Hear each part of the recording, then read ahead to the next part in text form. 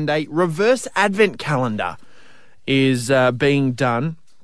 Now, if you don't know what a reverse advent calendar is, well, usually on a normal advent calendar, you would take something out and eat it or consume it each day of December. But the Mooroopna Shepparton Rotary Satellite Club, they've launched an initiative where instead of receiving a treat each day in the lead up to Christmas, people would give a gift each day and it would be given to people who are disadvantaged, people who have been affected by the floods the last couple of months. So President Kimberly Chu said the reverse advent calendar begins as an empty box and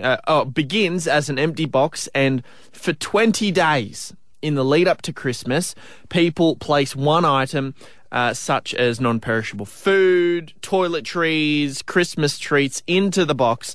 And Mrs. Chu said the initiative was first started in Ballarat, and the local club here in Mooroopna has adopted the idea.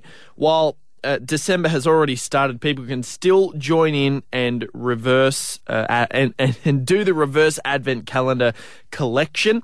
Empty boxes are available from the Mooroopna Education and Activity Centre and Australia Post Shepparton South.